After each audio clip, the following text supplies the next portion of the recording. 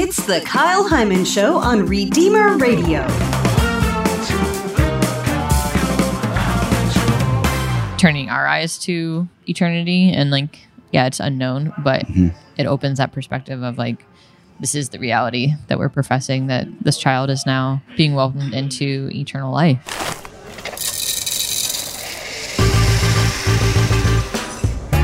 It's time for Morning Jolt with Sister Ignatia Henneberry from the Sisters of St. Francis of Perpetual Adoration. Wake up! Sister Ignatia, when's the last time you rode a bicycle? Wow. A long time. Do you have one at the convent?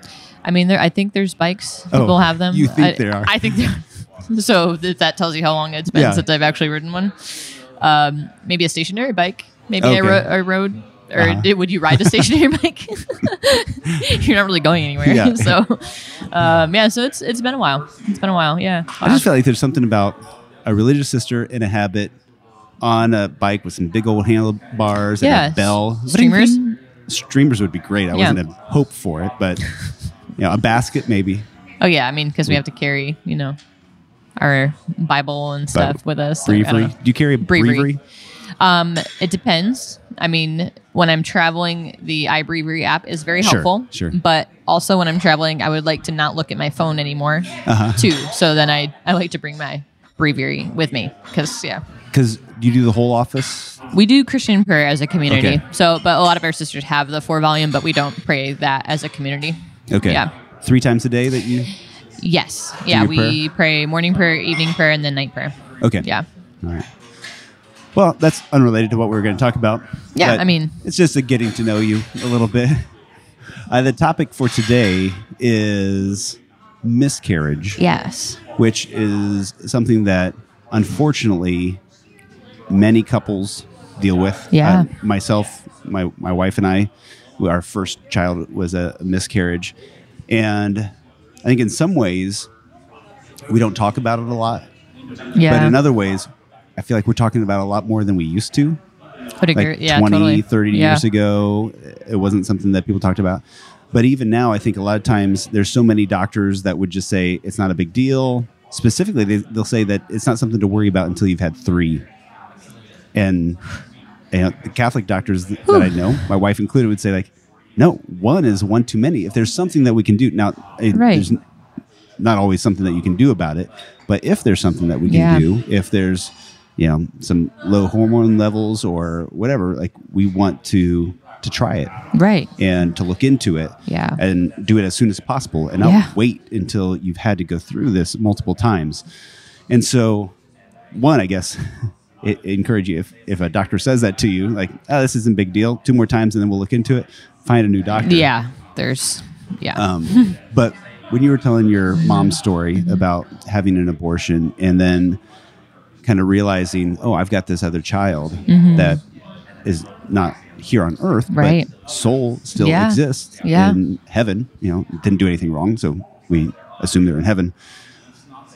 So many, I think, couples, men and women, realize also that if they've had a miscarriage, they also have a child. And, I think a lot of times we're encouraged, like you said, name the child. And I know some people will say, how many kids do you have? They'll say, well, 4 on earth and 2 in heaven. Or I think sometimes I've never been one to do that. I think initially I kind of was thinking I should say that, but sometimes it puts people in an awkward situation. You're like, oh no, what should I say? Yeah. Yeah.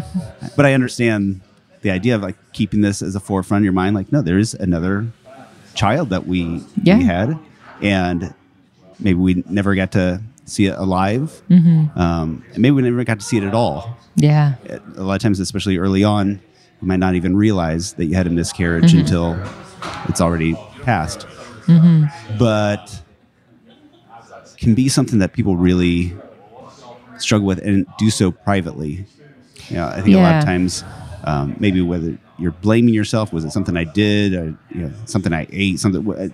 All of that can kind of build up into depression and anger at God, anger at yourself, whatever it would be, and not really dealt with well. Yeah. Yeah. I think sometimes, like you mentioned, like the usual maybe responses that are given of like, yeah, that it's somehow like a normal thing, but again, like for the couple that experiences that, that's not normal, or, like that's not how it should be. And the fact that is a person from conception, then we've, just lost a child. So even like, no matter how like normal someone wants to tell you, losing a child is not normal, isn't a normal experience, or it may be common, but it's not normal. Yeah, that's a good distinction of words. So I actually had a question.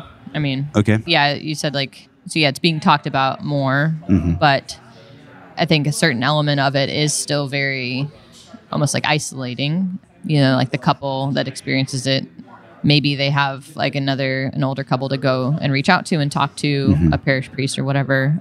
But I would also imagine that experience can also be even like isolating within the marriage even, or like, I don't know if like you experience this together, but even like the wife obviously has like a very different experience of a miscarriage. So being able to like, what each spouse needs is to like, the healing together, but also like, how to work through that. Well, and I think there's some statistic about if you have a child that dies at a young age, the family is so much more likely to get a divorce. The parents are more likely to get a divorce just because it creates such a hardship and can be a wedge. And I think probably the same with miscarriage, that with any kind of tragedy, it could potentially bring you together or push you apart, kind of depending on how it's handled. I think for my wife and I, it brought us together. I think it was something that we mourned and we cried, but also we were there for each other. Yeah. I wasn't blaming her by any means. Yeah. She wasn't blaming me. We just realized that this was a natural thing that happened. Again, not normal, not a good thing that happened, and something that we then got help for, like talked to a Catholic doctor who cared about it and said, well, let's try this and this and this. And then it went better the second time.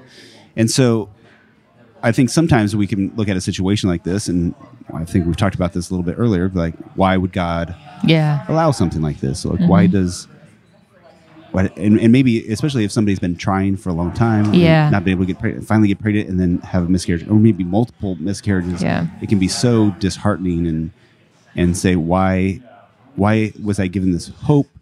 We had made all these plans or whatever. It can be something that really challenges someone's faith, I think. Yeah. Yeah, and I think being able to have an accompaniment through like all the stages of emotion, of like anger and response to sadness, like all of those things are legitimate. Yeah, the couple doesn't need to be told, be given any like canned responses, of like the Lord has the plan, or like, just like dealing with it, how you have to deal with it, and like that. Yeah, we can't blame God for our broken world and like the effects of our broken world, but at the end of the day, like kind of stops with him. Like, who else do we have to go to? But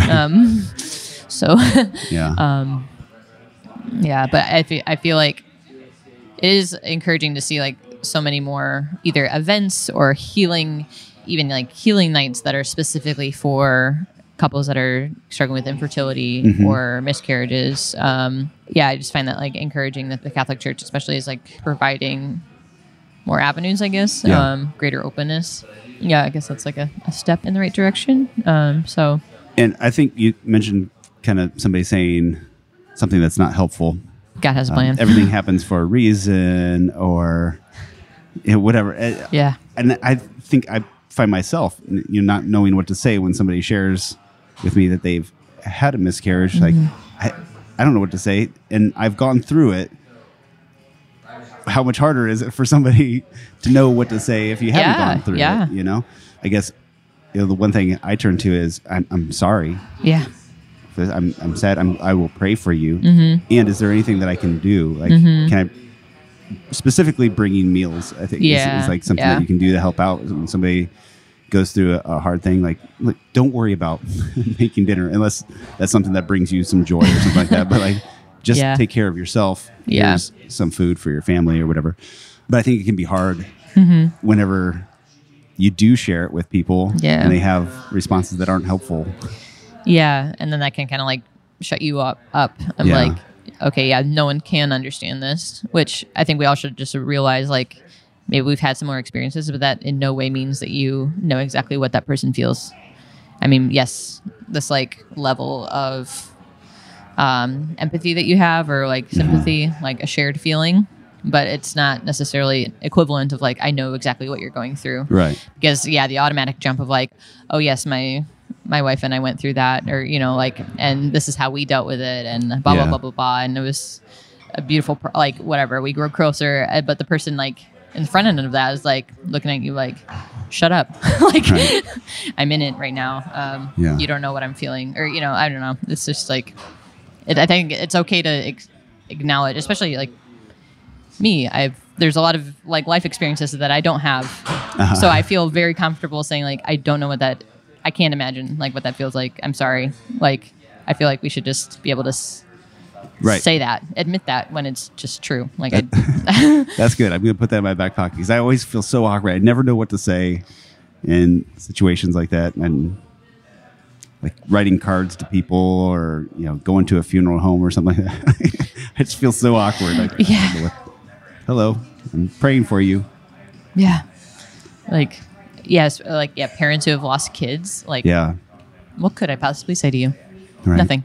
Like, yeah. One thing I think we talked about whenever we were talking about why was my prayer not answered, and we specifically mentioned like a young person who is ill and dies, and we prayed for a miracle and it didn't happen. And I think one thing that was brought up then that I think about in this situation too is our concept of time, and that, we think 96 years old is a full life, but in perspective of eternity, that's a very short amount of time. And I was thinking about, like, if a 16-year-old is dating a 22-year-old, you think, wow, that's a big age difference. Stop that. Right? Yeah. That's 6 years. If a 50-year-old marries a 56-year-old, you're like, oh, that's great. It's beautiful. Not a big deal. And in a similar way, like, we think it's such a big difference between somebody dying at, a couple weeks versus 96 years old. Yeah. But when it's in the perspective of eternity, that difference is very small. And that realizing that somebody could have a full life and serve a great purpose and not even be born. Yeah. I think to me that gives me some kind of solace. Like, the idea that somebody has to live to a certain age is kind of an expectation that we put on humanity. Yeah. And maybe God thinks differently. Maybe God, and obviously, I think God would like people to live long, of course, great spiritual, holy lives. Yeah. But to say that He can't do great things in a tragic situation, be glorified, like the loss of an infant. I think that's an excellent question of like, perhaps God thinks differently. Right. I like that. Yeah. Like, not to say everything happens for a reason, not to say that God wanted that to happen, but that God can bring good out of it. Yeah. Yeah. So I guess there may be people currently struggling with this, or maybe somebody that has been dealing with this for 20, 30 years and still like abortion, even though it's a very different situation. I mean, obviously nobody chose to have a miscarriage, but it's still the loss of a child. Yeah. That maybe has never been mourned. Maybe there was blame involved. You blame yourself, or you blame somebody else, or I think that maybe finding some resources to help. What resources are there available for somebody that is maybe thinking, oh, maybe I should talk to somebody about this? Each diocese, I think, is starting to have like an organized group or resource like center. The one in Fort Wayne South Bend is called Grace. So I think like through the diocesan website can find that. And maybe, your parish priest, your parish, like there's going to be resources. I would even think like young couples. I mean, a lot of times in like the pre-Canaan process, there's like a mentoring couple, like reach out to maybe that like older couple that's in your parish family. And if that's like comfortable for you to to bring that up, who knows, like chances are they've experienced that in their own marriage and being able to help you also like a good thing in our diocese, we have a lot of like inner healing opportunities. And I think this is a big area that especially our priests and our intercessors are aware of and do want to like minister to. So that could be like a first step to going to a healing night or something like that, or asking for healing prayer, healing ministry, and just opening that up to the Lord. And that could be, I imagine, physical healing or emotional healing. Yes. Yeah, for sure. Or spiritual healing if there's, anger at God or whatever. Yeah. The whole gamut. Yeah. The Lord wants to heal you completely. Yeah. And also I know several families that have done a funeral for the child. Yeah. I know you mentioned naming the child also within the context of if somebody's had an abortion, it's good to name your child. But also with a miscarriage to name your child. And then if you're able to have a funeral service or something like that, talk to your parish priest about it. And it's a beautiful thing. I mean, I'm always moved. I think most cemeteries have like a designated place for either like infants and miscarriages. And I think that's like a moving testimony to the dignity of life. And I think sometimes it can seem like it's prolonging the mourning, or that's just another kind of thing I have to get through, and it seems so daunting.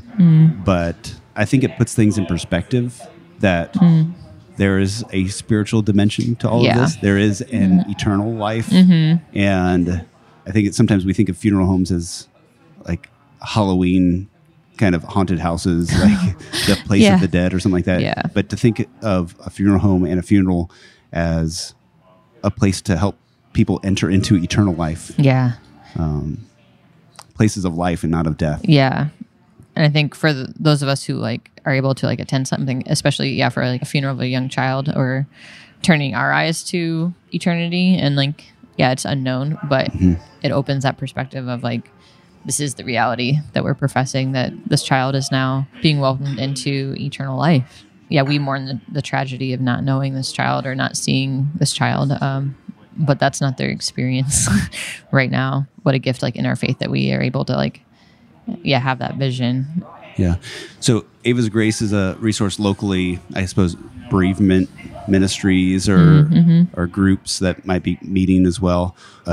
Catholic funeral home director, your priest. And then also, if this is something, if you haven't talked with a Catholic doctor about ways to avoid this in the future, especially the NAPRO trained, they specifically have a way of measuring progesterone and things like that to see if there's a deficiency that, you could, I know there's like 3 different ways that you can get progesterone. Okay. I know a family friend, she was maxing out on all 3. Wow. And didn't have a miscarriage, potentially because of that. Wow. Like she was that low. And so, wow. You never know. Yeah. What help might be out there. Yeah. And maybe it won't work. I'm not promising anything, but to not just be okay with somebody saying it's not a big deal. Yeah. It is a big deal. Yeah. It might be common. Not it's a good, big deal. Not normal. Yeah. All right. Always good talking to you, Kyle. Thank you, sister. It's always my pleasure. If you'd like to find a guest or topic that we've covered, go to kylehyman.com and use the search bar. It's free. And until next time, remember to leave room for the Holy Spirit.